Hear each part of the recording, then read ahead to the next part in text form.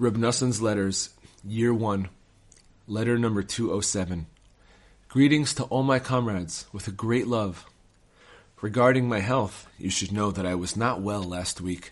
It was all related to the abdominal ailment, God save us, that I've had for some time now.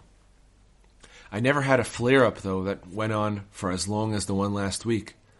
May God have compassion on me and protect me from now on from this illness and from all the sicknesses and ailments in the world. A person can see every hour, every moment, that it is impossible to survive in this world except by keeping to the holy path, the true path of the Torah that we received from our master, teacher, and Rebbe of blessed memory.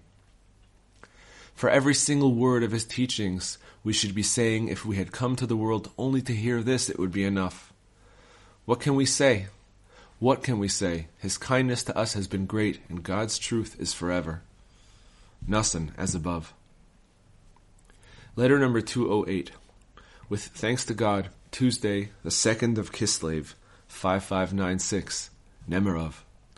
My dear son, I had already sent you a letter on Saturday night, when your letter arrived with the post on Sunday. I was delighted, particularly with the fact that you spoke with Reb Nachman, our Rebbe's grandson, may he live. Be sure to make an effort to speak with him frequently, and make yourself available to him. You will understand on your own how to conduct yourself. I already wrote you that thank God I am feeling better with God's help. I was not actually sick, God forbid, last week either. It was just that condition that I have had for some time now. This latest flare-up, though, went on for a long time. With God's mercy, it left me before last Shabbat. May God have compassion on me and protect me from now on from this illness and from every kind of sickness and pain in the world. May He heal me, body and soul. Things are so pressured that I cannot write any more.